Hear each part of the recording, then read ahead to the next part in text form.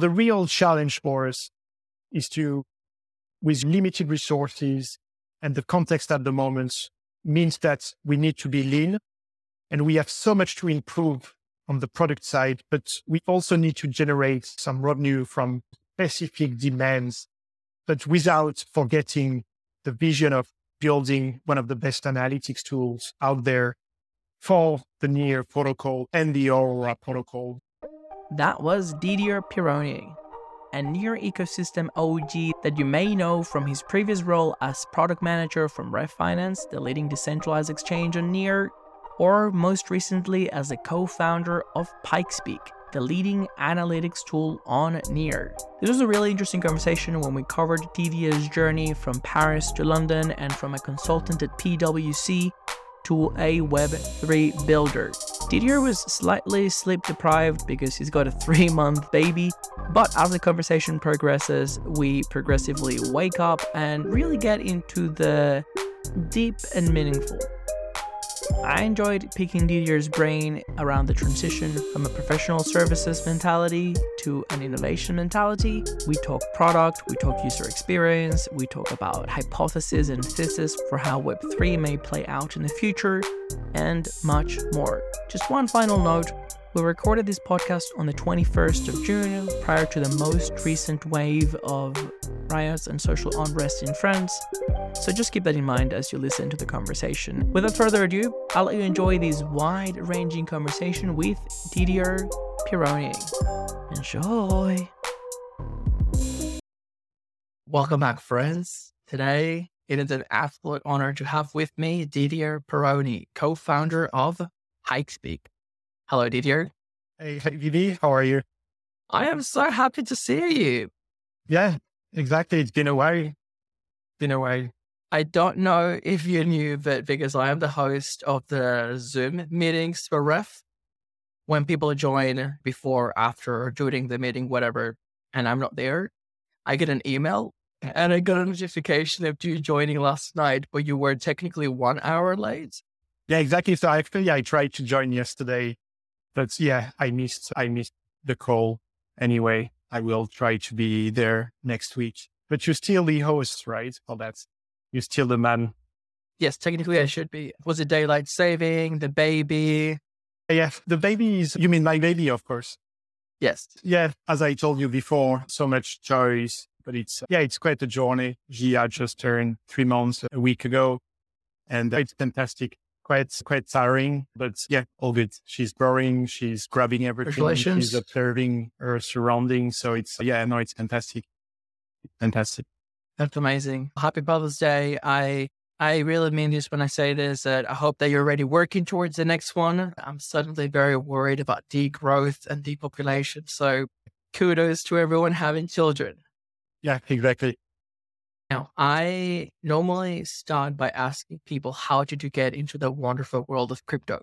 But in your case, this is an even more interesting question because we go a long way back. We sat in the Ref Community Board Council for a long time.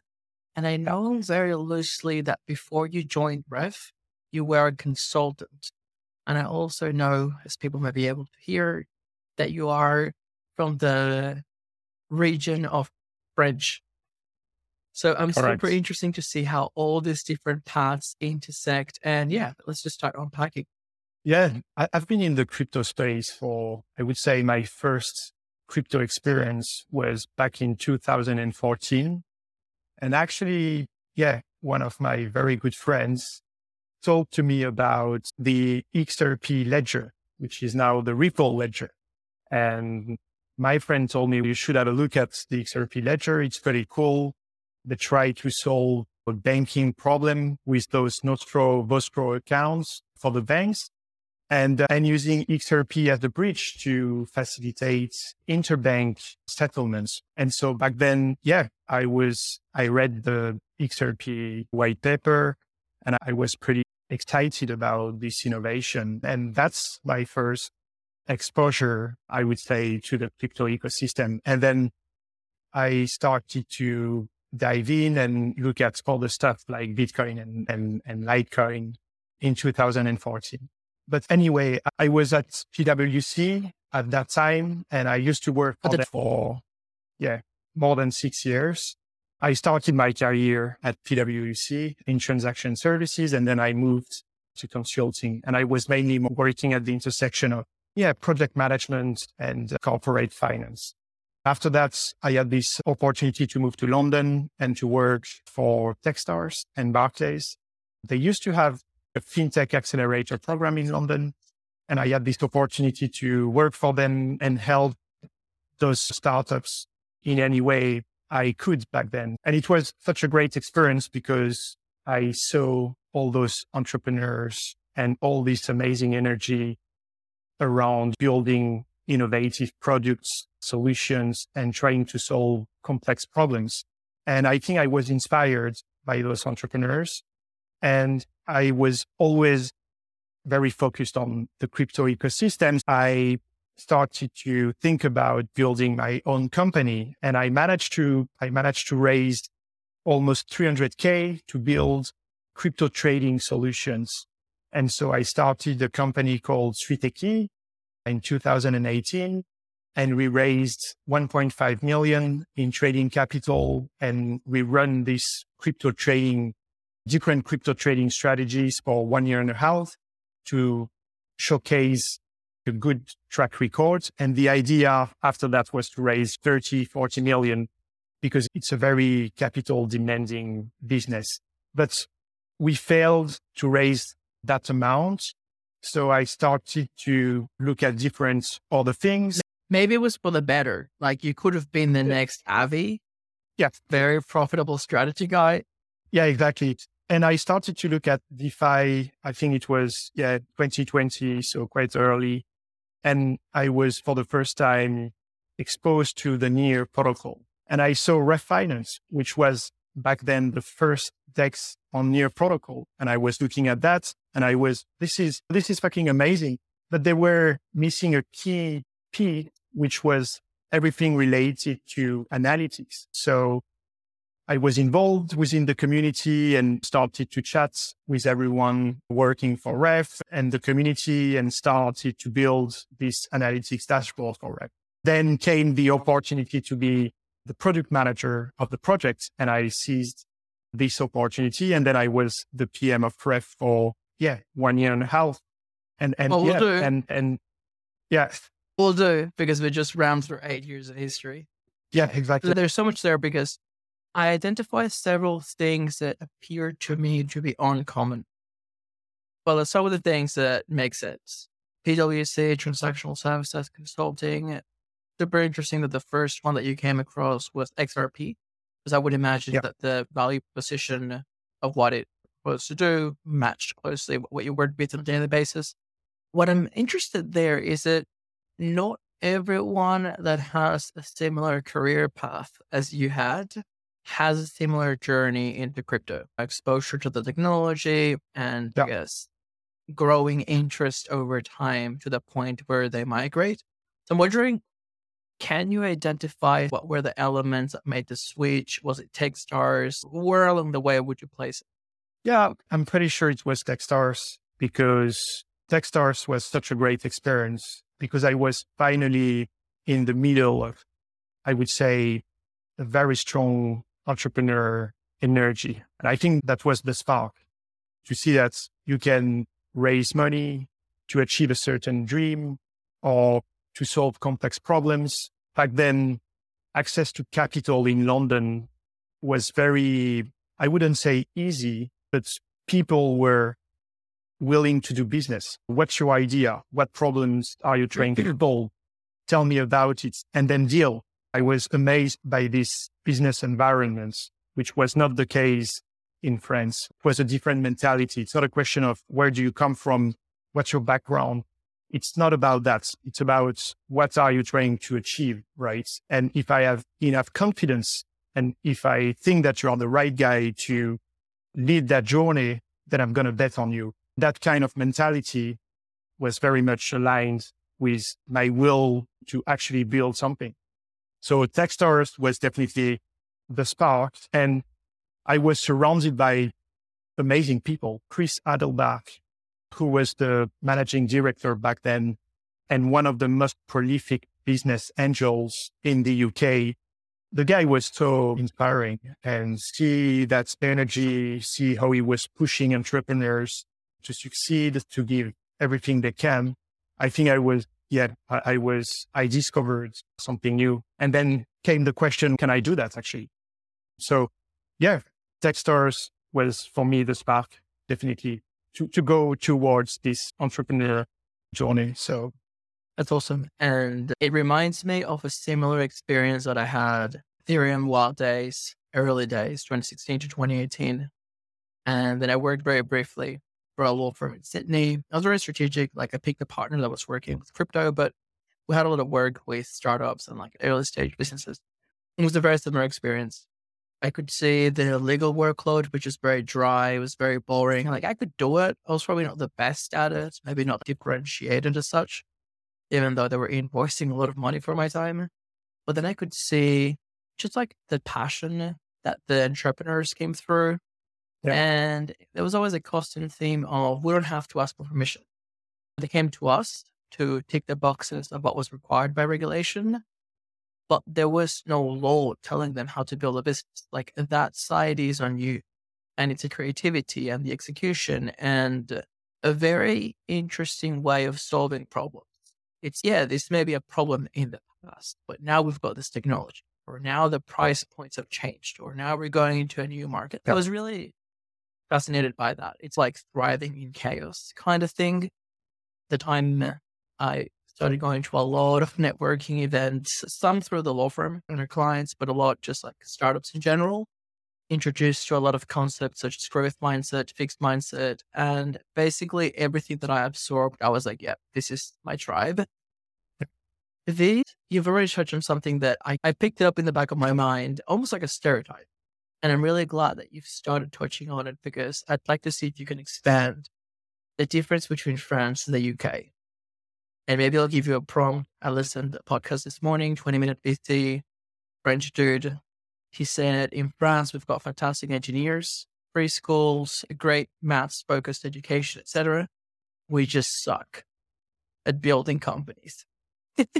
it's a very difficult question. And I think it's quite easy to fall into cliché. Actually, the startup scene in France is very strong at the moment. And you have, I would say, well-known entrepreneurs like Xavier Niel, for example, who built a very successful telecom company and then is invested a lot in the entrepreneurial scene. So I think France now is actually a very strong place to build startups. And I think it has changed a lot over maybe the last 2 decades. So I would lie to say that it's not the right place, but I think that the real difference is maybe on the business side and how do you approach investments. I haven't tried to raise capital in France, so I'm not sure about the differences, but from my experience within the UK, I really like the approach. I think it's pretty brutal in a good way. People are interested in what you can achieve, your credentials, of course, but really the vision and how can you lead that? And I think in France, it's potentially less, I would say, business oriented. People really focus on credentials first.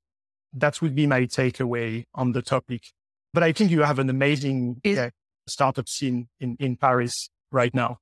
Oh, I agree. The 20-minute VC, that AI series, is actually fantastic. I would recommend it to everyone. And there is a very obvious trend. Multiple of the top AI guys that have been on the podcast and in general of the lead researchers are either French or based in Paris. And there's a very strong contingent, not only in Paris, but even in Europe more broadly. It's definitely been changing recently. I guess it's always the issue of, are you the underdog or fighting like a current, or is something that the environment pushes? As we were talking, especially thinking about the different experience from the UK and France, I'm wondering whether there may be some historical reasons why there's these behavioral patterns passed down to people. Like, for instance, in the Yeah. UK, they seem to invite people to think big, go out there. It's okay if you fail. It's very accepting. It's very, it's very open in that sense. I think that in France, it's more, okay, look, maybe we fucked up in the past. Let's just play it safe. Here are the credentials. Here are the pathways. Here's like the tried and tested way. And obviously not the innovation space, but maybe more so culturally. They're like, fuck it. We shouldn't really try to do much more than these books. Yeah. No, I totally agree. And I would add to that comparison that the fact that in the UK, there's a different approach to risk. I think it's easier. The infrastructure is way easier for people to take risk. For example, setting up a company, it would take me probably less than 3 days in the UK, or even in 1 day, you can set up a company, a limited company. And in France, it's a way more long process. I think the infrastructure to, take risk is way more adapted in the UK than it is in France, for example. That's a quite important point. And the second one would be, how do you experience failures? And everything related to resilience, right? As if you fail, then I think in the UK, you always have a second chance. But in France, probably too. But I think, I would say that maybe it's different. And there definitely is something different there. I don't know how to pinpoint it. Like, it's not obviously 1-to-1. There's actually quite a few degrees of separation. Let's just say France, it's Mediterranean broadly. It's close to Spain. And Venezuela has a lot of Spanish influence. There's definitely something different. It's if you fail, it's your fault because you tried. And across the pond, it's if you fail, at least you tried. Did you learn something? It's interesting. I'm curious, which part of brands did you grow up? Were you interested in technology while you were studying? Were there like any earlier indications or Ripple that you may be interested in this area? I'm not sure it would be relevant to say where I grew up. I grew up in the east of France in a fantastic place called Metz, which is a city near Strasbourg.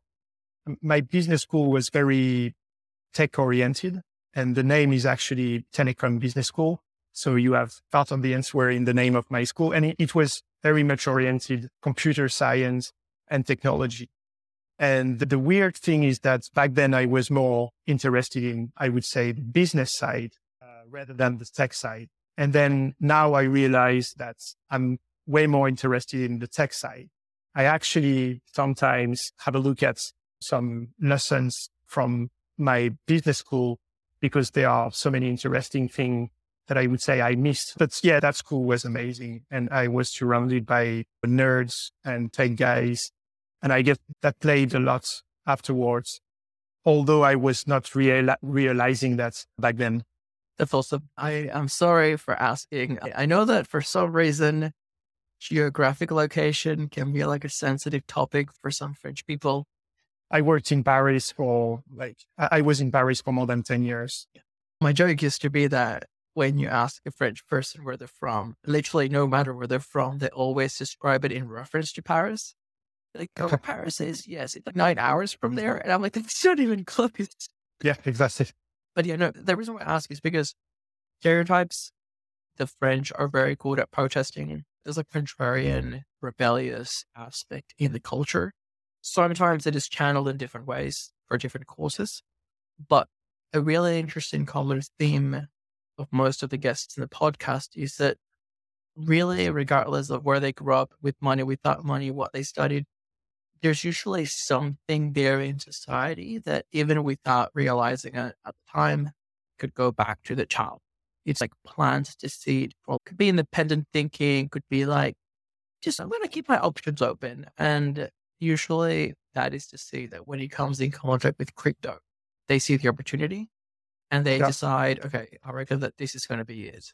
Especially if you came across it in 2013, 2014, and all the conviction that it takes not to have gone away along the way. I can only imagine the transition of going from PwC, status, reputation, predictable income, career progression, to work for DEX, which when you joined, it was very small. And on a very small chain. As if that wasn't enough, then you quit the DEX to start your own company. So you're right. When I started to be interested in crypto in 2014, I was not really understanding the significance of it because I was missing critical experiences within the business space. I was not understanding, and I'm probably still not, how does a bank operate and how crypto can help empower people. I was not understanding the full significance of it, but I was taking the wave because people were talking about it. I got intrigued and then I started to read and I saw so much energy.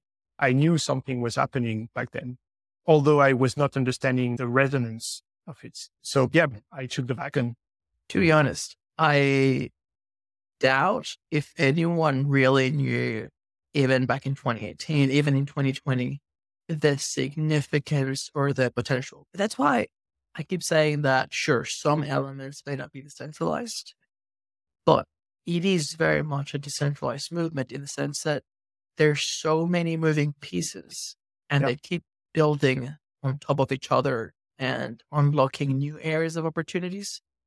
On that line, I wanted to first congratulate you. You did a fantastic job at Ref.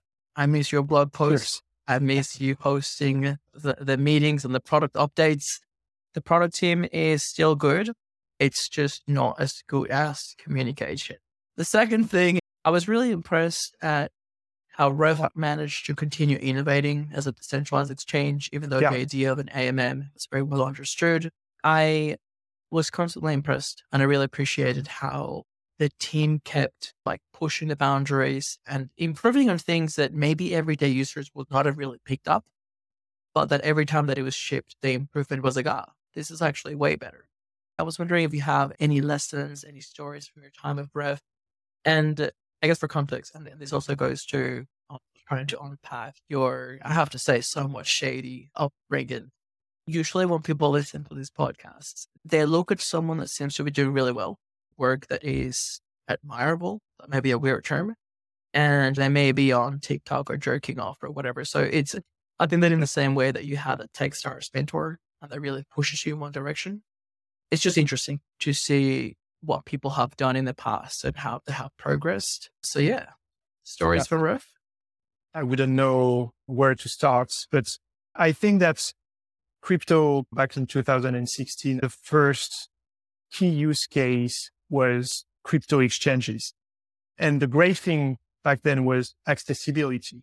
So you have access to the market in a few minutes. You do a KYC, then you can start trading on the platform and you can start experiencing what the market can offer. And that was something new. This mentality and this accessibility culture is still so strong within the crypto space. But the difference with Ref Finance or every other open source project is that it amplifies this accessibility message because you work for a common base and a common infrastructure.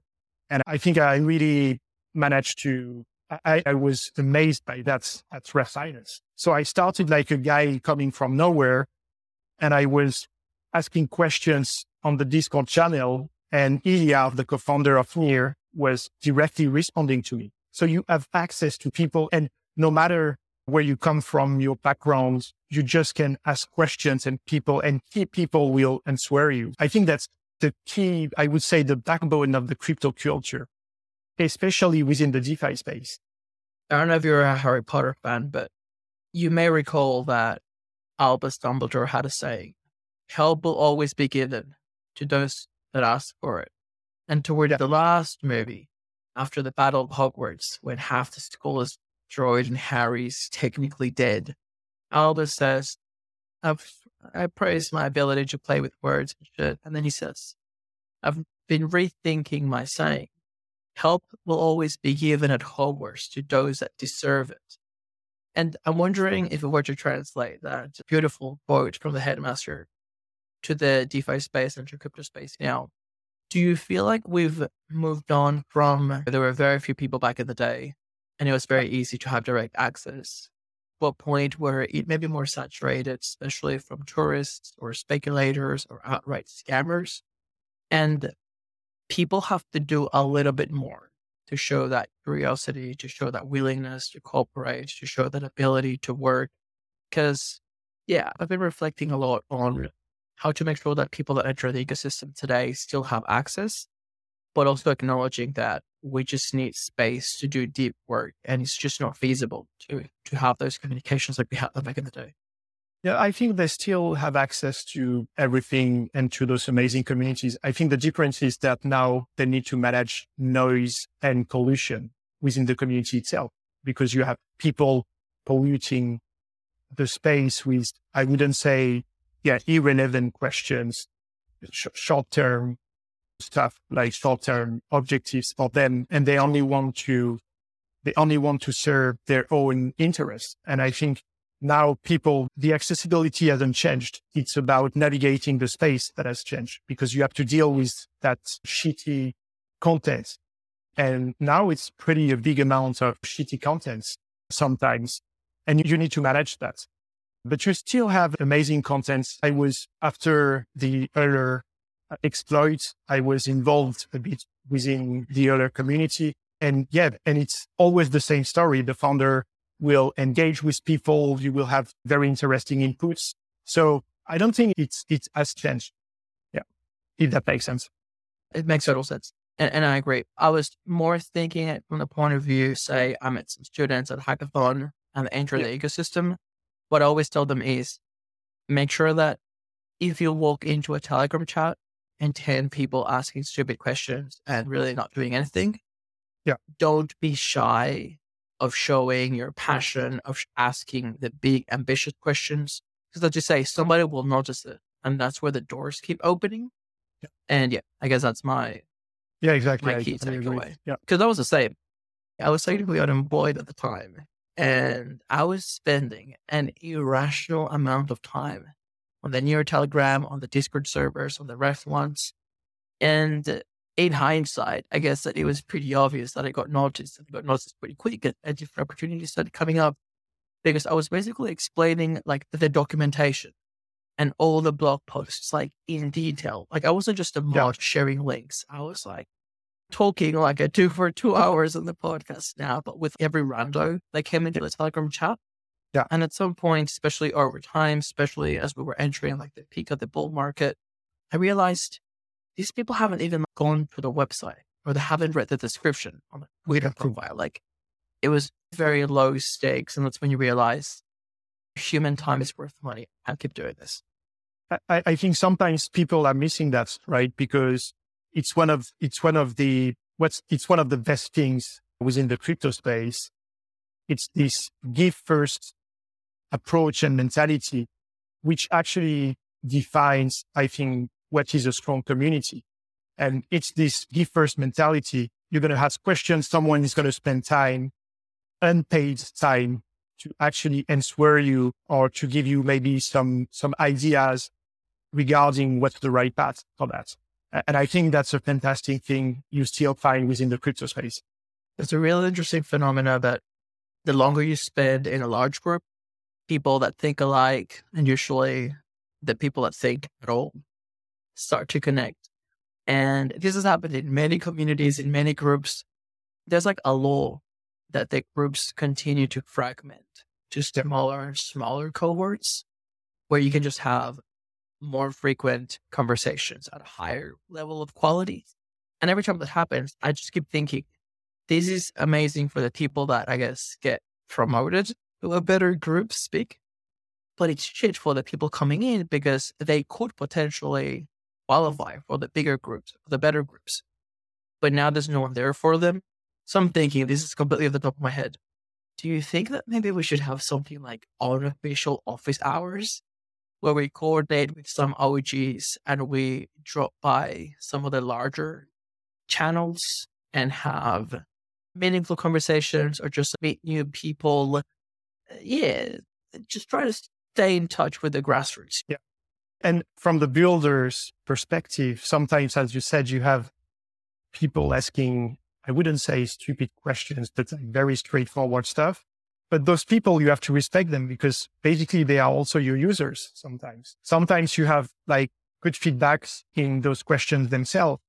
So it's very interesting to work in such a decentralized fashion. That was something I'm still not realizing actually the positive outcome from that. Dude, I keep having a very hilarious experience. Surreal. And one day I'm going to write a book. I just need to secure the bag first, and then I'll write a book from an island in the Caribbean. You're welcome. Dude, I had two really funny experiences. So the first one was like a long time ago, and we're on the main near channel, and whatever, we're just talking like we do. And this person, allegedly Ilya, drops by and he starts talking. And I've always been pretty proactive against scammers and like grifters. And I start saying, that's not the real Ilya. And he's like, no, it's me for real. And then, so I look into the profile and the number shows up. And I'm like, no, it's not the real Ilya. Like, I can see your number. Like, it's not even like a good scammer. I don't hide it. And he DM'd me like, oh, I'm sorry. Like, Jesus, my privacy settings only show my number to my contacts. Like, we had spoken previously and he'd saved me. And I was like, holy shit, Ilya saved me as a contact. And I, for a brief period of time, had his number. So that was a funny early experience because, once again, it just shows that no one is too big to drop by and have a chat. And that's why I feel weird now when I drop by one of these chats and everyone's, oh, AVB's here. And I was like, yeah, I mean, why wouldn't I? Second experience is Eve Soul Hackathon. I met Alex Shevchenko at the bottom of the building. And then my team was hacking, they were patching together this Frankenstein, half the code on Solidity and Aurora, half the code recycled Rust, some key pum. And I was trying to find Shevchenko, of all people, to help them solve some questions. So I see Ilya walking by and I run after him and I'm like, hey, Ilya, have you seen Shevchenko? And he's like, oh, I think he's downstairs, whatever. And then I'm like, maybe you can answer this question? And then Ilya says, the funniest tone, because you know that he's being serious but also joking. He's like, or maybe they could read the documentation. And I told him, like, dead set. I may have actually smacked him in the shoulder like I do when it's like moment of insight. I was like, dude, there's one thing that I've learned during this hackathon. This is my first hackathon. Developers do not read documentation. And he's like, oh, trust me, I know. Yeah, we do read it is what it is. Yeah. Who's we? Product managers? Yeah, good documentation is like key, strong differentiator. 100%. But then don't read it. That's the problem. Yeah. They prefer to ask direct questions. That's being lazy though. I think that, at least the devs in my team, they were very hands-on. So they were like, oh, like, this looks easy. Like, I can just do it. And it's the approach where you're like banging your head against the wall until it works. Like, documentation is if the car breaks down, check here. It was really interesting. It's definitely not the way that I learned, which is probably the reason why I still don't code. Yeah. When it comes to learning, I'm very structured. I need to go in order and know what I've learned and be able to put it together, which is strange because my mind doesn't really work the way anywhere else. But Ref. Yeah, Ref. At what point when you joined Ref, did you start to realize the beat that Near Protocol is and the potential of the core tech stack and, how early we were? When we released concentrated liquidity, so after more than a year since public mainnets, and I think that's because I used Uniswap concentrated liquidity and the cost was fucking amazing, right? To add liquidity, to remove liquidity, to swap, the cost was crazy on it, and especially during the bull run. And when we deployed it with Ref, the cost was ridiculous, less than $1. What I'm saying, less than 10 cents to actually do the same actions. So I was just, wow, anyone serious who wants to deploy a strategy on top of Ref or even build on top of Ref, it's really at a fraction of the cost of what you can find in the market. And that's a game changer. For people that may not be familiar, how would you describe concentrated liquidity in a few sentences? Yeah, concentrated liquidity is basically the ability to be a market maker on a defined range of price.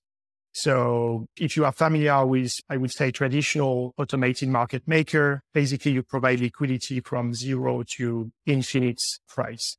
And you don't care about that. Concentrated liquidity is the ability to define a price range, and actually you're collecting fees from people trading in that specific range.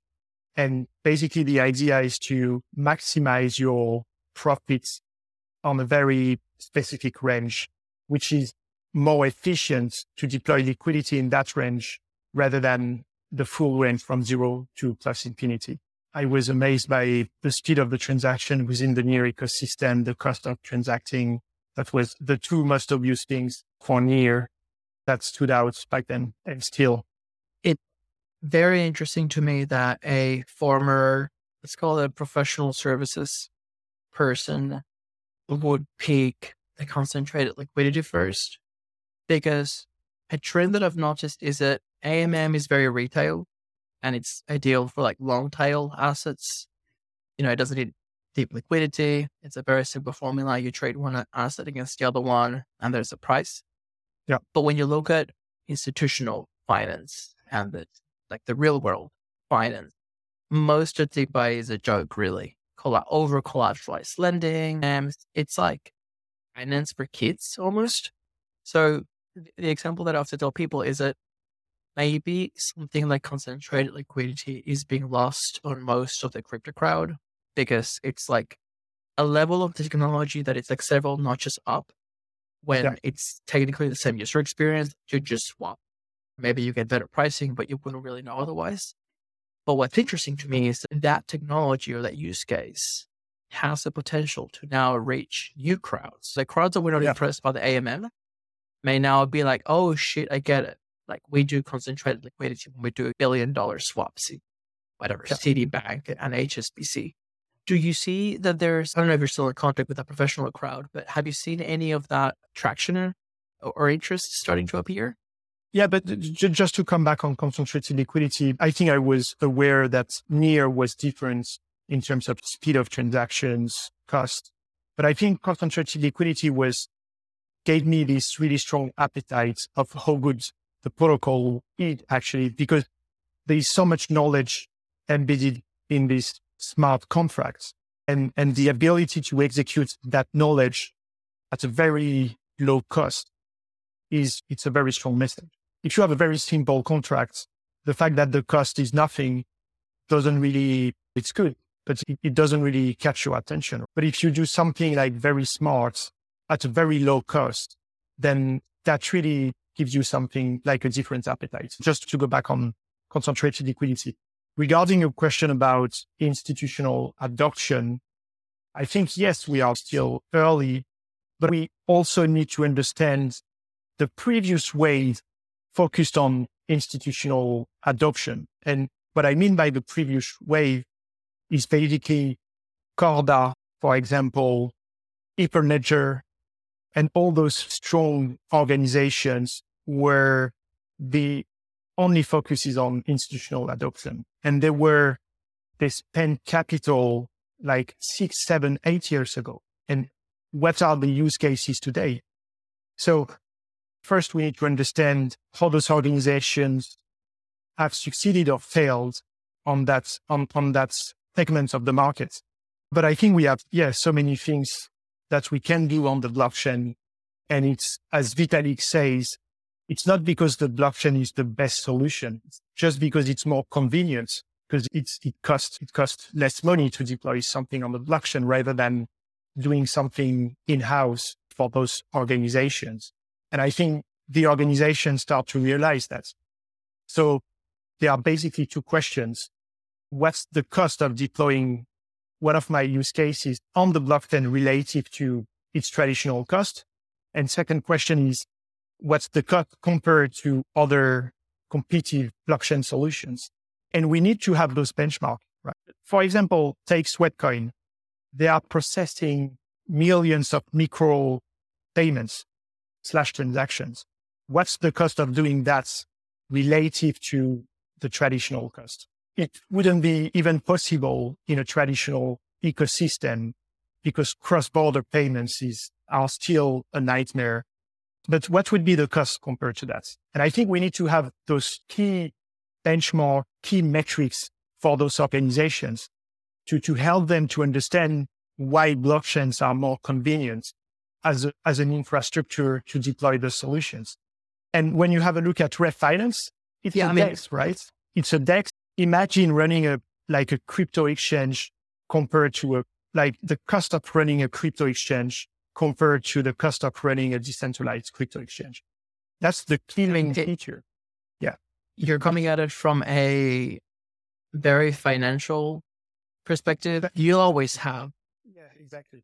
And you had this way overdone financial analysis and projections and shit. And I was like, dude, just put rewards on that pool. Not that hard.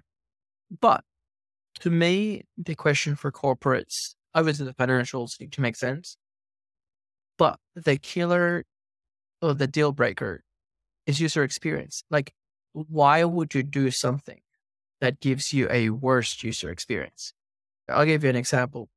Melbourne has 2 airports. One of them is the main one, the international one. It's got bus, taxis, 24 hours. The other one, it's a smaller one, mostly domestic flights. You can usually get really cheap flights from that one. Yeah. For a reason. It's just a worse user experience. People are willing to pay more to fly out of the main one because just getting to the other one, it takes longer. There's less buses. The taxi ends up being more expensive than the flights. It's just so much of a hassle. So I think that was the piece that was missing. Hyperledger back in the day.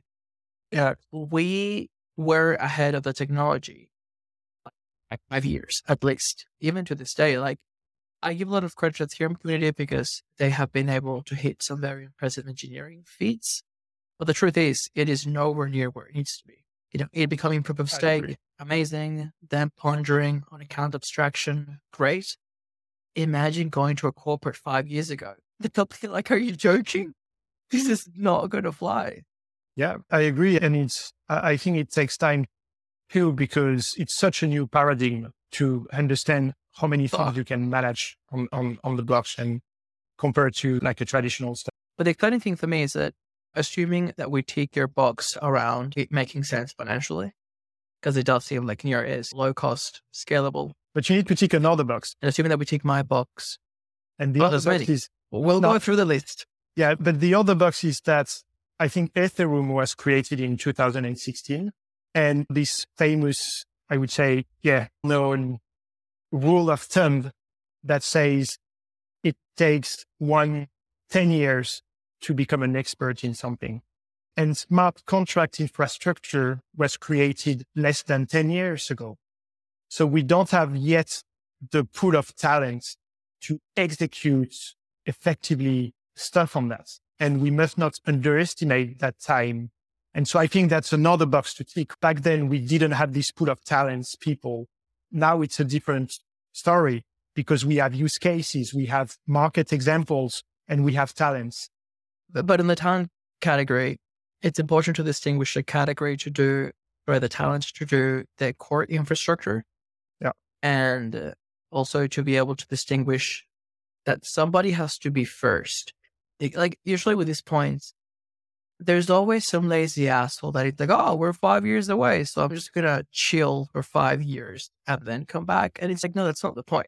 The point is that you hustle for 10 years and then you reach that expertise. But going back to the core infrastructure, if you look at the iPhone, by definition, we didn't have 10 years of smartphone experience until it hits the market. And it was actually quite a small team that developed it. On that core infrastructure, let's just call it the phone, and the chips and the user experience, people start building apps.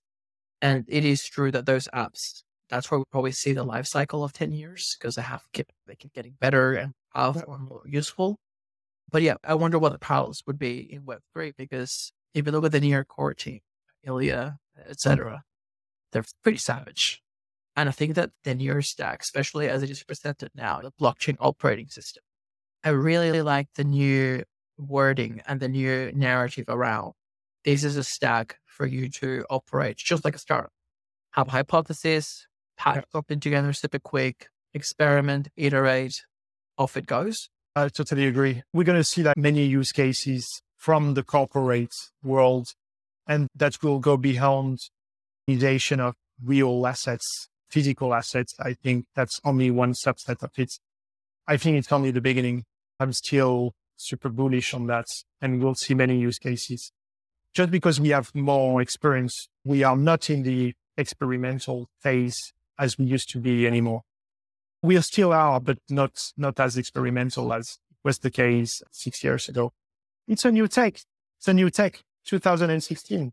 It's a baby. Exactly. That's the thing. That's why we're going to make it fun. Of course, we want mass adoption, but as you have rightly pointed out, we can't skip the fuck around and find out steps. Maybe they're not the things where you get funding for. Maybe they're not the things you build your career on. But it's so important to get together, have ideas, patch things together. They break. Sometimes they work. Somebody else builds upon it. I think that basement hacker culture we really need to bring back, because even if we're able to onboard some big corporates and get a big boost in users and transactions, that is, I guess, like the low-hanging fruit of migrating someone that has already been doing their business and product development for who knows how many years onto a new tech stack. And it's really ignoring the building the new business models and the new ideas. The way that I usually try to explain to people is, I guess, the two paradigms. If you think about the composability, or it being a public blockchain and any contract being able to interact with each other, it's like having public APIs, but that can't be shut down. But where it gets more interesting is the API is calling into a company product or a database. The database is still there, but now there's the possibility of the database also being distributed or shared, which means that it doesn't really belong to the company behind an API. They can give much more control to the users. And I'm really surprised at how many people are missing this narrative, because when you look at ChatGPT and all these LLMs, large language models, they're suing each other now over all this data. Reddit, Microsoft, and other Reddit moderators are going on strike because they're not getting any money. And they'll have to settle in court what they've done with all of the data up until now. But to me, the big opportunity now is we have so much data that we could be capturing through these new models in the open web and putting the power back to the users. Yeah. And I could not help but notice that you have started a data analytics company. And you mentioned something during one of the town halls that really piqued my interest, because I can see the potential, but I need someone to explain it to me. Okay. Social graph. Yeah. So I'll open the door social graph to Pikespeak, social graph, and where do we get value for the next wave of growth? Yeah, that's really a huge topic, and I'm certainly not social graph expert. I think Evgeny coming to this podcast would be like something amazing for you to answer those specific social graph questions. A decentralized social graph is something very powerful. So what is a social graph? Social graph is the ability to see the connections between people within this social application. So I have a profile, I follow you, AVB, then the social graph is basically the ability to see my profile, your profile, and the fact that we have a connection together. That's the social graph. So I think Facebook at the beginning, they were giving this ability to developers to visualize the social graph, which is something very powerful, because you can see like different clusters of people being connected together. And depending on different criteria, let's say I like these different hobbies and my friends like those different hobbies. And then we realize that we have a cluster of people who like cats, and those people are connected to other people who like other stuff. And I think, Facebook removed that ability to visualize the social graph, because obviously it's something very powerful, because you can see what is connecting people to other people, and you can potentially influence that. Going back to the social graph on Near, I think, go ahead. Before we jump on the Near one, just to confirm if what you've been explaining and some of the things that I've heard in the interwebs are correct. So being able to map these connections is valuable. And I guess that the more connections that you can make, the more valuable it gets. So we can think almost as having more and more variables to inform decisions. So not only are you and I connected, but if your income is A and you're located in B, like there's just so many variables that you can start to almost imply on each other. I know that there is a company in Brazil, I think it's called Brazil Bank or something. They started giving people credit based on the social graph, people that had not had access to traditional banking in the past, but based on their connections and the credit score of their connections, they were able to start extending lines of credit. Ilya, I've talked about him in person about some similar ways of doing this for under collateralized credit. You've got a wallet, depending on who that wallet is connected to. At the time, we were looking at the type of transactions that they've made, how long they've staked, whether they've received payments from the foundation, whether they've transacted with Ilya himself, whatever. But the interesting thing is that we're actually starting to add an actual social graph. We can start to see a much richer layer of data through social interactions that start to resemble a lot what we know as social media in the Web2 world, except for the exception that all these interactions are now on the blockchain, if I understand correctly. Correct. Anyone to basically be able to pull that information and say, oh, look, AVB is actually someone in the ecosystem because all these important people interact with him consistently or whatever. Yeah, I'm on the right track. Yeah, exactly. I think you got it. The main difference between a decentralized social graph and Facebook, for example, is that no one owns the data on the decentralized social graph. It's resistant to, like, it's a robust solution. Like, no one can remove your connection. No one can remove your comments on this decentralized social graph. No one can remove your profile. So no one is controlling the data behind it, which is something very powerful. But that doesn't mean, because people always say, own your data, but that's misleading in my opinion, because that doesn't mean that someone cannot have access to your data and the contents you've been creating on the social graph to take advantage of that. The difference is that nobody owns the data, but that doesn't mean no one can exploit your data. And that's my point here, because everyone has access to, not exploit, sorry, but take advantage. Right. Exploit is not the right term. Sorry. Exploit is the heavy term, friend. We gotta not exploit, but take advantage and monetize your data. Sorry, that's the right term. Yes, I'll run through the common tropes of the Web2 world and then ask you some burning questions I've got in my head. I know that you may not be able to answer them all. I do not prepare or give my guests preparation for the interview, so this is all on the spot. Yeah, no preparation. And by the way, Eugene, he's got a VIP invite to the podcast anytime that he wants. Yeah. So when people say, oh, Facebook, I gave you all this data, you're making all these billions. I think that a very important distinction to make at that level is your data, it's like oil, like fuel. Yeah. Facebook built a vehicle. Like, you don't own Mercedes-Benz because you put the fuel in the trunk. So there's an endless number of possibilities of the way in which that data could be used. I think that up until now, it's been done mostly for advertising purposes, perhaps outside of the example of the bank in Brazil. But when we enter into Web3, that's when, once again, if the data is accessible by anyone, then we invite builders and entrepreneurs to think, okay, what could you do with this? So it's almost like a data commons. Right now, we don't have access to Facebook, troves of data. The question as we go into the Web3 space, is there any way for this data to be collected in a different way so that the user has more autonomy over the way that they share it. Say, for instance, that I release a Tinder-like application tomorrow. People swipe right or left on things they agree or disagree. Yeah. I'm able to capture a shit ton of data because all that content has been labeled. Yeah. But that content lives almost in a compartmentalized bucket. Let's say a Calimera shard. And the user has to agree to somebody accessing the data. And maybe at that point, there can be some payment for it. Be like, hey, I'll give you whatever, $50. And I'll get a year's worth of your on-chain data. Is that something possible? Would it make sense? Is there interest?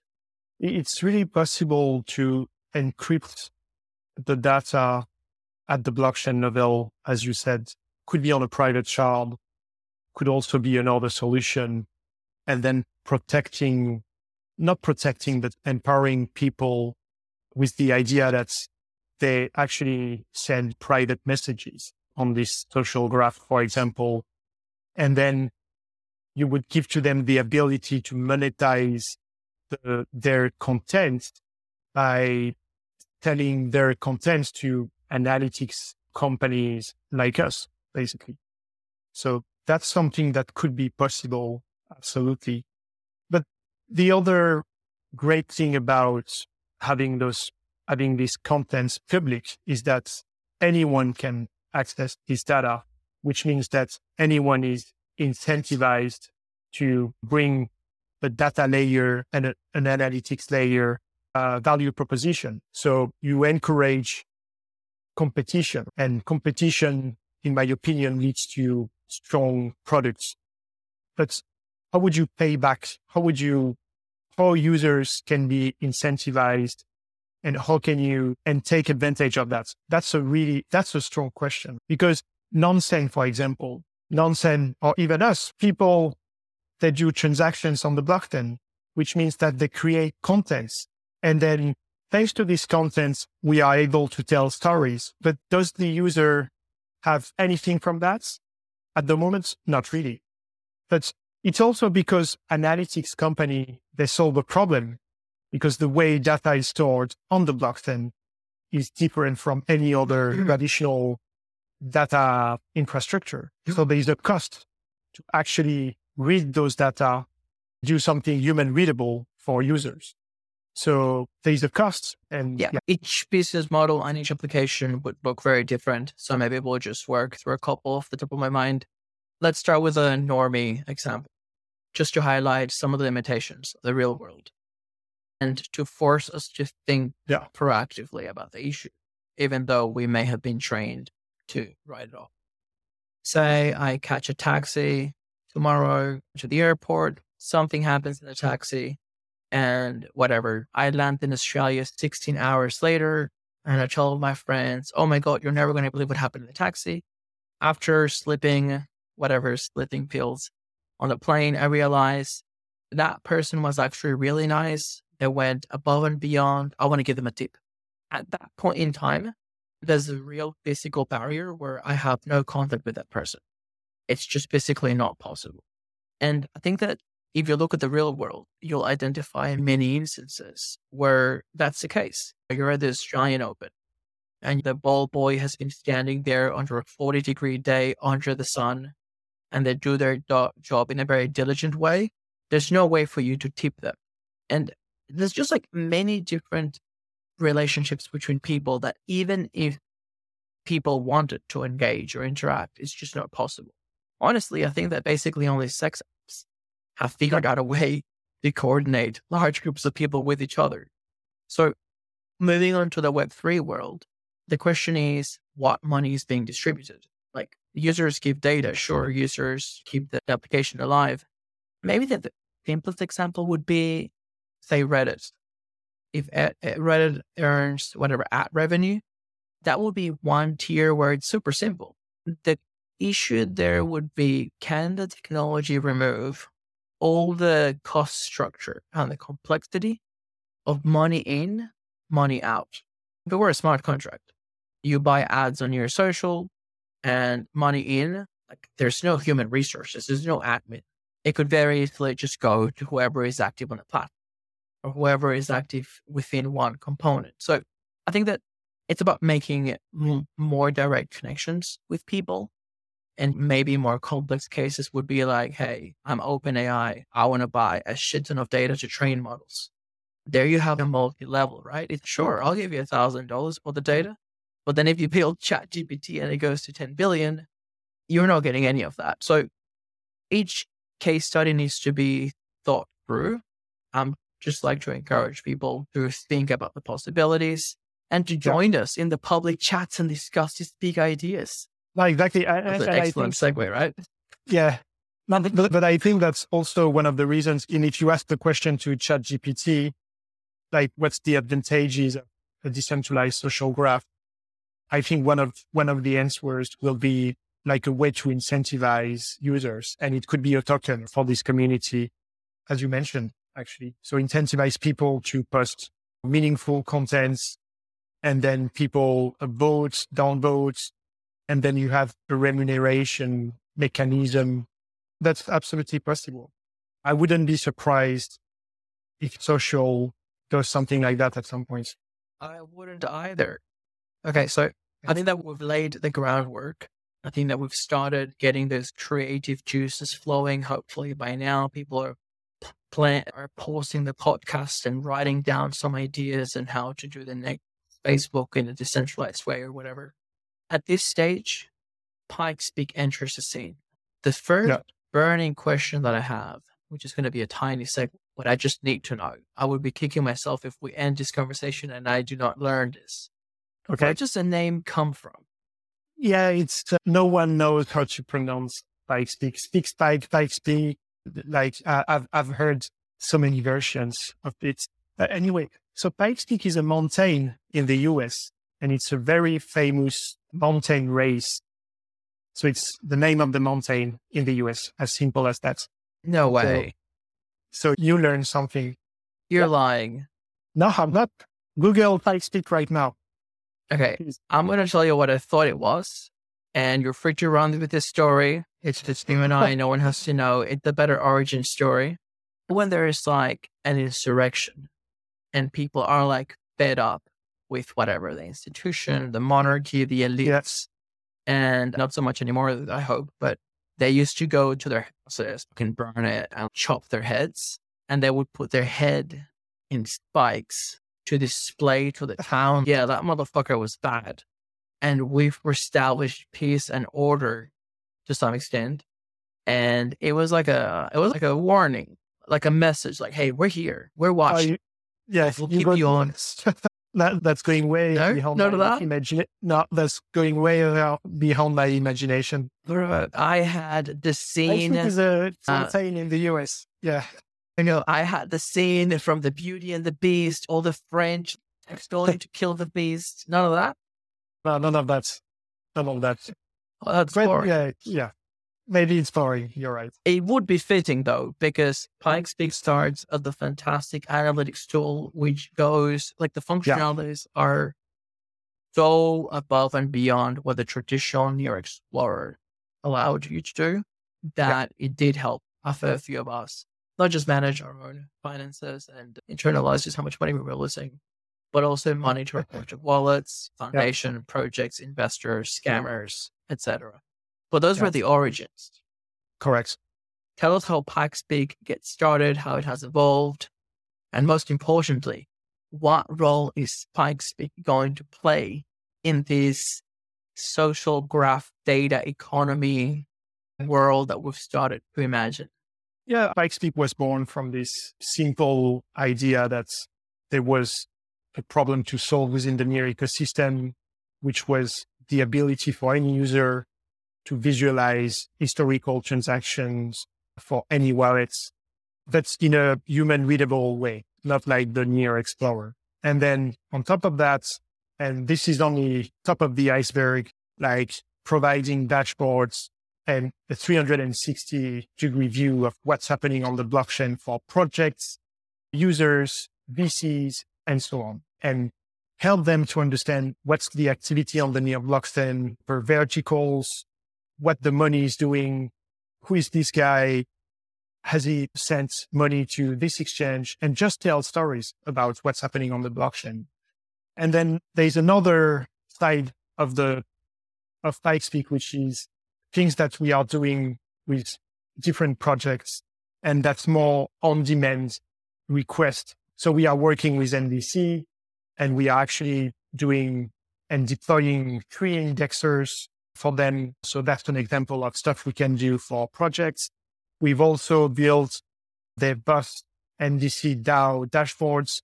So basically you can see all the financials of NDC and do some actions, votes, comments on those different proposals. So be involved in the governance process of NDC with this widget. So that's another example. Yeah, another project will come to us and say, I've been hacked. I need the state of my contracts before the hack to see who was holding what kind of stuff. So that's another example. So I think there's, top of the icebergs and then other stuff we are doing with projects. And that's more specific and customs analytics. And that's Pikespeak. And we are certainly not, I would say, happy with where we are at the moment because we have so many things to improve. Our pricing model is pretty shite. So that's the first thing. So we're going to change that. The second thing is that we are missing key events on the blockchain. For example, we are not at the moment parsing VEX text or spin finance trades or tonic trades. So we're going to add that too. And there are so many things to do. We're going to iterate over and over again to improve the solution. And we have a lot to do on that. The real challenge for us is with limited resources and the context at the moment means that we need to be lean and we have so much to improve on the product side, but we also need to generate some revenue from specific demands, but without forgetting the vision of building one of the best analytics tools out there for the NEAR protocol and the Aurora protocol. So Aurora integration is coming in a few weeks. We have a NEAR drop tour that is coming normally this week. And and we have so many other interesting stuff. Amazing. I like the product think around problem, solution, revising and identifying things that need to change, iteration, and just in general, continuing to innovate, take into account something that I feel very few projects do, or at least they never do until they disappear. Yeah. Market conditions, the necessity to adjust and prioritize. Yeah. It's definitely something that I like seeing people grow and mature and evolve in their career. And sometimes it seems like it's going backwards, right? It's like you have the operational excellence of PwC, and maybe you have the startup excellence of something like Rev. And then you start from scratch and you're like, hey, so there may not be much here yet, but you're actually bringing all these experiences. Are there any similar projects like Pikespeak that you've seen across other Web3 ecosystems, or even are there any parallels on how these kind of analytics tools are used or exist in Web2? Anything that you hold as a North Star, as a ideal where Pikespeak should go or what it should be? The space is really competitive. You have hundreds of competitors out there. Obviously, the main one I would say is Nonsen, and I think they've closed the 50 million plus rounds last year. So they have serious resources. They have a very strong user base. That's, I would say, not the North Star, but that's something we always have a look at what's happening on their side to try to get some inspirations and also try to stand out compared to them. And that's an approach. And you have many players around that, which means basically you read the on-chain data and you parse it in a nice way and you build powerful dashboards for your users. That's the first approach. The second approach is the community-driven analytics approach, which is something that is driven by Joule Analytics. And that's a different way of thinking the go-to markets. And that example is more about you provide the database and the tools to tap into this database using traditional language like SQL, for example, and people will build those custom dashboards and then can share the dashboards, tell stories about it, and you have a community approach around it where you can, share and so on. And that's Dune approach, that's flip side approach. And that's so much interesting too. And that's actually working. And then you have other, I would say, specific data products that are more focused on a very specific subject, like trading, futures, or derivatives, options, and be the best at providing data on that specific vertical. And where Pikespeak is... Can I tell you something crazy? Yeah, go ahead. I may take this out, and I hate interrupting people. I know for a fact, because I can do maths, I've got memory.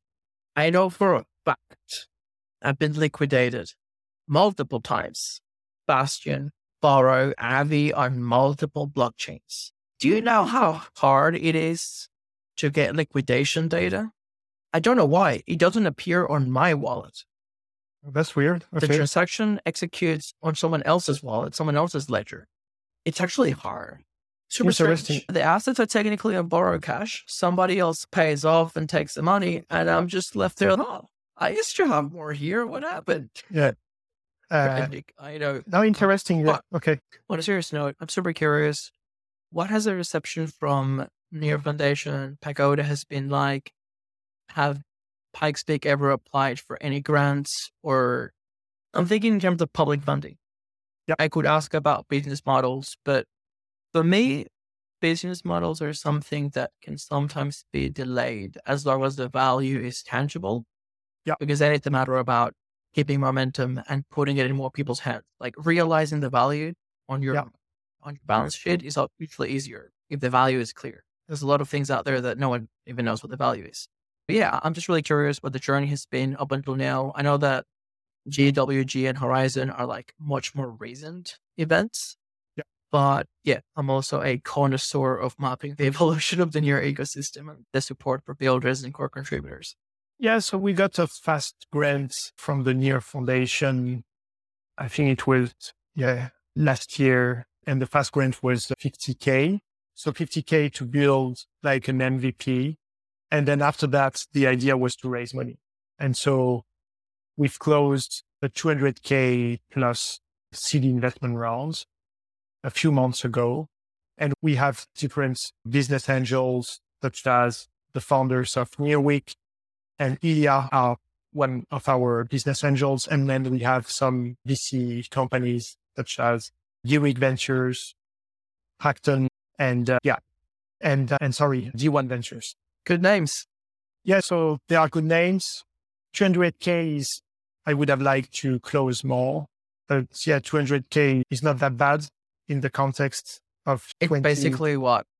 2 people's salary and some bills for a year. That's it. Exactly. It's a 7-month runway from here, which gives to us like some time, but not so much time. We need to kick some asses. And that's for sure.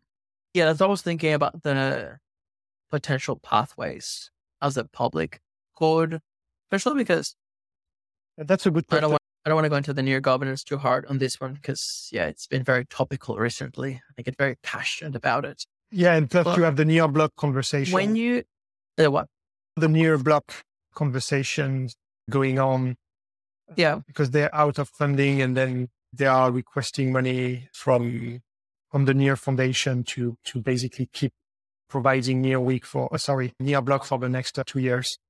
But anyway, that's another topic. Yeah, no, that's good. My overall thinking on that is if there is Near to be distributed to the community for things that drive growth, core infrastructure should be there. And I understand that the landscape, it's probably mixed because there's been some things that maybe we considered core infrastructure, such as the wallet and AstroDAO that are no longer supported. And there may be mixed experiences with those teams. I am not privy to those. I just think that for the teams that have been able to prove value and execute, we should continue to support them. Creatives DAO is getting how much money per month? I don't want to get too political, but Yeah. If we can't make money available for core infrastructure, but we have money to fuck around with the community, we're doing things wrong. Like core infrastructure is what keeps us alive. Yeah. Community is great, but in parallel, like we have to be able to prioritize. So you've got all my support, friend. Cheers. Yeah, I think I'll send you $50. That's all I have. good. Core infra is key, but I think we have the infra in place. And Ilya said that recently, and it really captured my attention. But he said, I think that every new infra piece is a liability. At the moment, we need like new use case, new application that solves real world problems.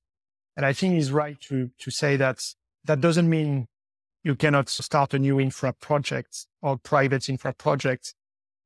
And I wouldn't say that the space is saturated, but we have the infra in place. We start to have the very good tools to allow projects to deploy solutions, to have the analytics and data here on top of what they're building. So we have the infra. Speaking about the ecosystem. And then you bring the question of how do we make sure that those infra pieces are sustainable? And I think that's a very good question because everyone wants the infra, but no one wants to pay for it, which is also a problem. So that's a good question, which also explains why at the moment we are like a proprietary solution rather than instead of being like open source. But that might change. Yeah. But we need to generate revenue. We are a private company. We need to be sustainable. Hey, no revenue, no taxes. Hey, I'm going back to Australia to sort out my taxes, and I swear I already have anxiety. It's no bueno. So you know that on Pikespeak you can download the history of your wallet. Yeah, it's a fucking disaster. I'm just going to send that to an accountant. Good luck with them. Like, talk to Francois and get my liquidations in there. I've got so much shit to write off. Okay. But it's really interesting that Ilya brings that topic. It is not an uncommon view. There is a really good blog post recently from C Node. Good friend, actually. I met him in New York during the New York Hacker House. I think he's working out for the Celestia ecosystem, but he's very good. Yeah. Just in general, like hardcore technologist. And he invited me and I met the name of the founder of Zcash and just like top tier thinkers. They were reminiscing recently about the value of tokens. Why are there so many bullshit tokens going around? But potentially the protocol absorbing the fees. So there should be a lot of applications that don't have a token, but like the base layer benefits. I put the article on the comment section if people are interested. I found it particularly interesting, Ilya bringing it up. And as a lawyer, let's see if I can argue both sides. On the one hand, sure, infra can take time, it's expensive, it's not really moving the needle immediately in the way that we may need. But as you say, it's some of it's obviously required, like it's not optional, like a bloody wallet or the DAO where literally all of the ecosystem funds are in. But on the other hand, my issue has been, and I love this podcast because I've time stamped myself over almost 2 years now. There are a lot of things. It starts in a very naive way. And I'd like to get your insights as somebody that worked within Ref. My very naive observations, and I said this in Twitter spaces. I think you were there on one of the Twitter spaces after USN collapsed. Somebody asked, what is the nature of Near? What is the flavor? What is the narrative? And I said, we are a builder's blockchain. We have never communicated that. We have a core tech stack that enables us to create user experiences and application and do things that have never been built before. But the challenge is, how do we get people in to build that? And the very broad generalization of the time was that side of the core team, no one is pushing the boundaries. Rep, Borard, Satori, Keypom, they're all core team members. Former core DevRel, Proximity Pagoda. So the question always was, who understands this tech stack enough to push the boundaries? And at first I was like, okay, they're doing the basics to show people what it can be and then do it. My fear is that at some point, and you can probably pin it down to some hires in Pagoda, at some point they said, fuck it, we'll do all the core infra. And now there's a bit of tension between how much is Pagoda doing, Some of these things are an actual liability. We try to pretend we're the centralized ecosystem. And some of these things are competing, like outright, with other ecosystem applications. You don't even have to be hostile, although sometimes they are. But the reality is, how much funding Pagoda has? I'm going to have to say it is substantial. And then Pagoda controls the developer hub, 5 million near. So the question is, okay, are we doing core infra or are we not doing core infra? Who's allowed to do core infra? Like, those are the things where I'm like, I understand that maybe some things, it really has to be Ilya to be like, no, this is the standard. Unless we go for this, it's not worth funding. Fair enough. But some things I'm like, we should probably be a little bit more open, more welcoming, as you say, encourage competition. Yeah, I'll leave that one to the DevRels to fight it out. But I'm also mindful that they don't like speaking too much. Yeah. And there's also the question of what stuff are you putting in the core infra section, right?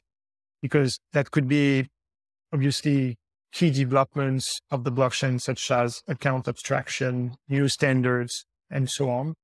I wouldn't say data and analytics are an infra piece. I would more put that in the tooling section, but that's just semantic, that's just wording. And I think it's okay to have like different block explorers. It's okay to have different wallet explorers.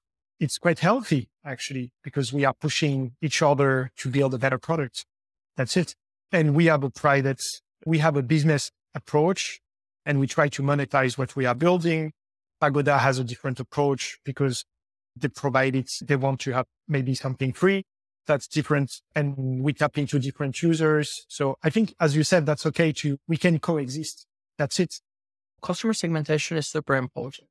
Explorer.near.org is the default, super basic. Honestly, I don't think there's been a single feature shipped on that since I started using it 2 years ago. Yeah. NeoBlocks was like a big improvement, and understanding customer segmentation. NeoBlocks aims to be much closer to the Etherscan experience. So we have to start to unpack, okay, people coming from Ethereum or EVM based, this is what they expect to see and what they're familiar with. And it's also free. So that automatically puts in a different bucket. And then Pikespeak is like power users. Like, you just get things in a much more, it's a very different experience. By the way, I was going to mention it before. What I really like about Pikespeak is the conscious product decision of taking all the data on the blockchain, which is a disaster. And as you say, put it in very easy to understand and navigate human terms. Like, I imagine it as you having a whiteboard and sitting down with the people and saying, hey, we can organize this data, splice it, bundle it in any way that we want to tell a story, to quote your words. Exactly. And the name of this episode may be telling stories with data or something wanky and inspirational like that. And it does tell a story. Exactly. And the data is bundled in a way where it is interesting. And you know what's really hard? Making data interesting. Exactly. Plus, when you have low activity on the blockchain, there is not so much data and there's not so many stories to tell. So that's why activity on the blockchain is a key thing for us. I want to say something on the story side, because I think there is so much to innovate on that piece of the market, because basically what we can do is we have this live thread of what's happening on the blockchain, and we are thinking about an integration with ChatGPT and train the model to flag meaningful or what could be meaningful transactions.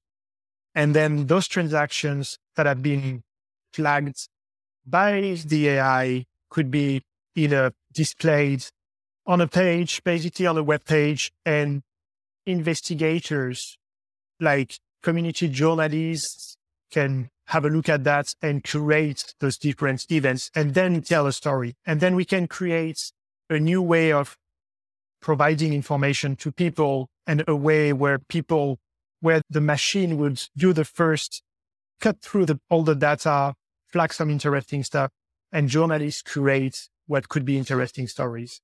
And that's something I think we could do at some point. How crazy can we make it? Yeah, we can make so many things. We can make something crazy.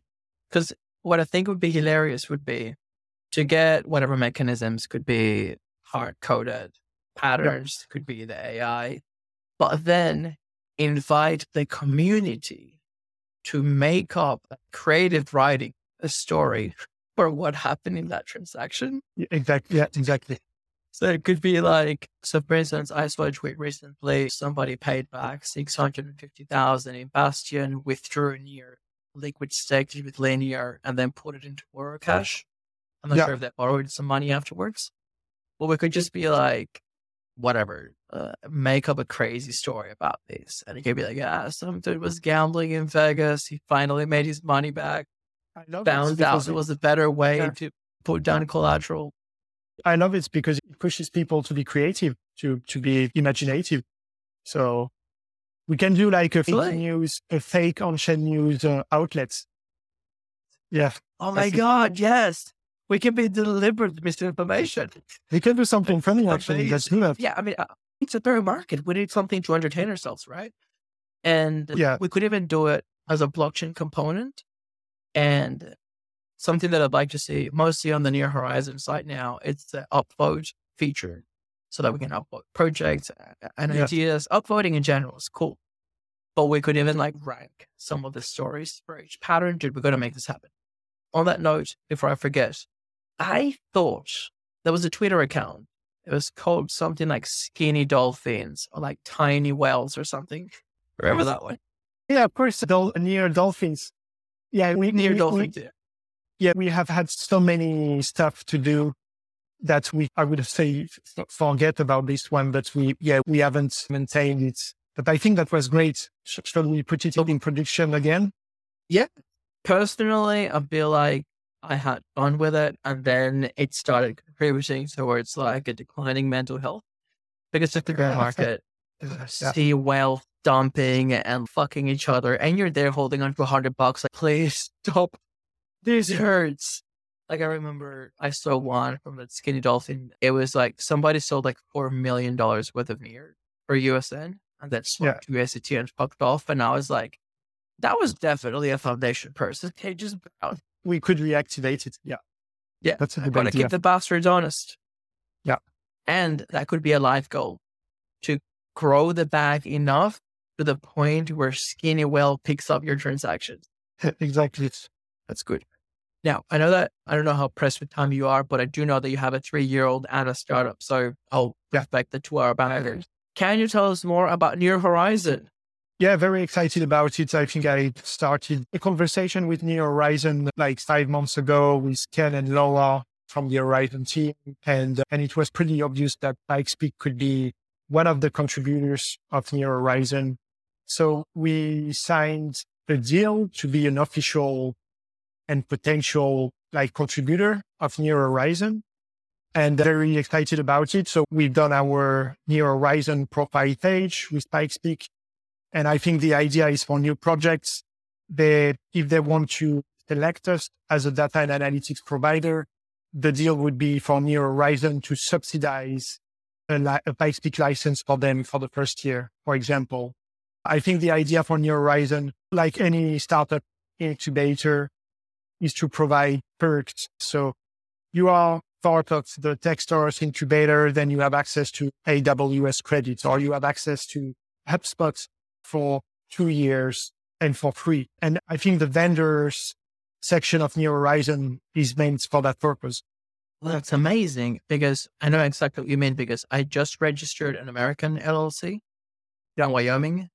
And I'm using this really cool service provider. I would actually recommend it. It's called Doola, Doola. I may have a referral code. If I find it, I'll put it in the show notes. I'll put the link anyway in the show notes. Okay. But it's really cool because once everything was done, I went to the perks side. It's crazy how much they give you. You're way getting your money back. If you take some of these offers, like for instance, they have a few $1,000s for a Descript Pro membership. And that's the software that I use for editing all my podcasts and all the YouTube. And I'm like, I'm already paying like $50 a month for this.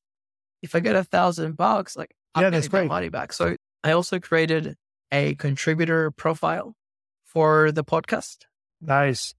just to be there, support, put transactions to the blockchain. But as you mentioned it, I may have a word with them directly and be like, hey, if there's any projects that would like to sponsor my podcast, I would happily cut them a deal and you pay me. Yeah. So, get made. We're going to make money somehow. Yeah, it can actually Pikespeak be a sponsor? We need to have a private conversation about that. 100%. Now we're talking. That's cool. Now we're talking. And the call. No, I love it.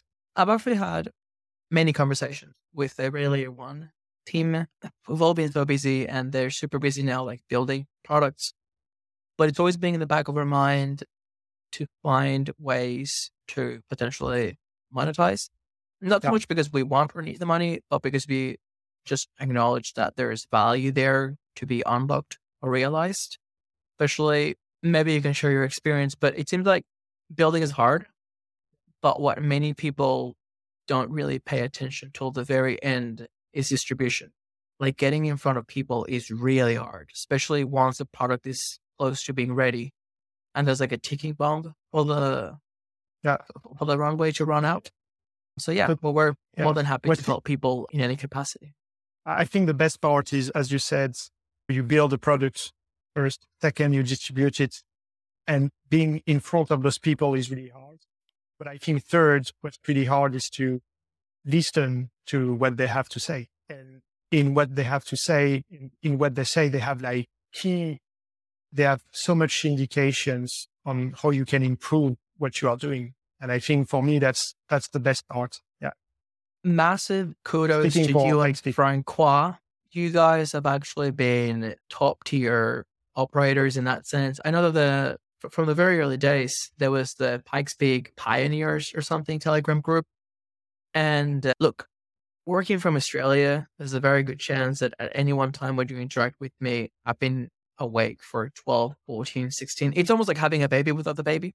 Yeah. And energy levels change. Sometimes you're hangry, sometimes you're grumpy, whatever the case may be. So I know that sometimes I just like drop by groups, unload a bunch of feedback that may not be padded sometimes.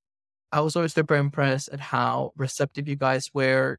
Because there's a big difference when you receive feedback and you give an excuse, like you let someone know why you did it like that. And you're like, that's good to know, but it doesn't really address the feedback. Exactly. You guys were always like, ask more questions, trying to understand if there is a potential solution for it. Or it was always very subtle. And I was always impressed as well by the pace of execution. You certainly didn't fear to add all the early adopters in the ecosystem. Like Chloe was there and she's pretty straightforward as well with her feedback and demanding in some ways. So yeah, I think that Pikespeak really stands out among. Thank you. We have so much to do to improve the product, though. It's only the beginning. It's a humility to accept that, because I think that some people, and let's put this in the crazy story bucket, the narratives that we completely make up for the bot that we're going to create. I think that some people put so much work into the product and so much work into finding users that when the users come back with feedback, they're like, motherfucker, I put so much work to get you here. Yeah, that's a huge mistake. I don't want to hear from you. Give me your money and fuck off. Yeah, it's a terrible mistake. It's a really bad mistake. That's when you got to hire somebody else to actually take the feedback on board. Sir Didier, are you going to NearCon? Of course. It's 3 hours away from you. Of course you have to. No, I was going to plan a small team to fly to London, kidnap you and bring you over. I'm going to be there. I was pushing the team to use Keepom for the event ticketing. I think that's happening. So that's a great way to prove that on-chain event ticketing is such a great use case. I'm looking forward to being there, seeing you all, and I think we're going to have such a great time. The stakes are high. Exactly. Matt Lockyer came to Korea with his wife and a 6-month-old. Oh, wow. And we went out and we destroyed Korean nightclubs and dance floors. Like you have no idea. So whatever arrangements you got to make. Okay. Only you're good. No problem. Thanks again for the podcast. That was great. That was fantastic. Sir, thanks so much. If you have any alpha around Pikespeak, definitely let us know. We're happy to push it. And let's jump on the sponsorship conversation. Exactly. Take care. Too easy. See you. that's the end of another episode. As always, I just want to thank you for listening because, let's be honest, you are amazing! And I also want to remind everyone that everything contained on this episode is for entertainment and educational purposes only. Nothing on this podcast shall be construed as financial, medical, or any other type of advice, and you should always consult with licensed professionals before making any financial decisions. Make sure that you like and subscribe so that you stay up to date with the latest episode. We've got a steamy hot pipeline of guests that will keep you entertained right through the bear market. Stay safe out there, and I'll see you soon. Bye.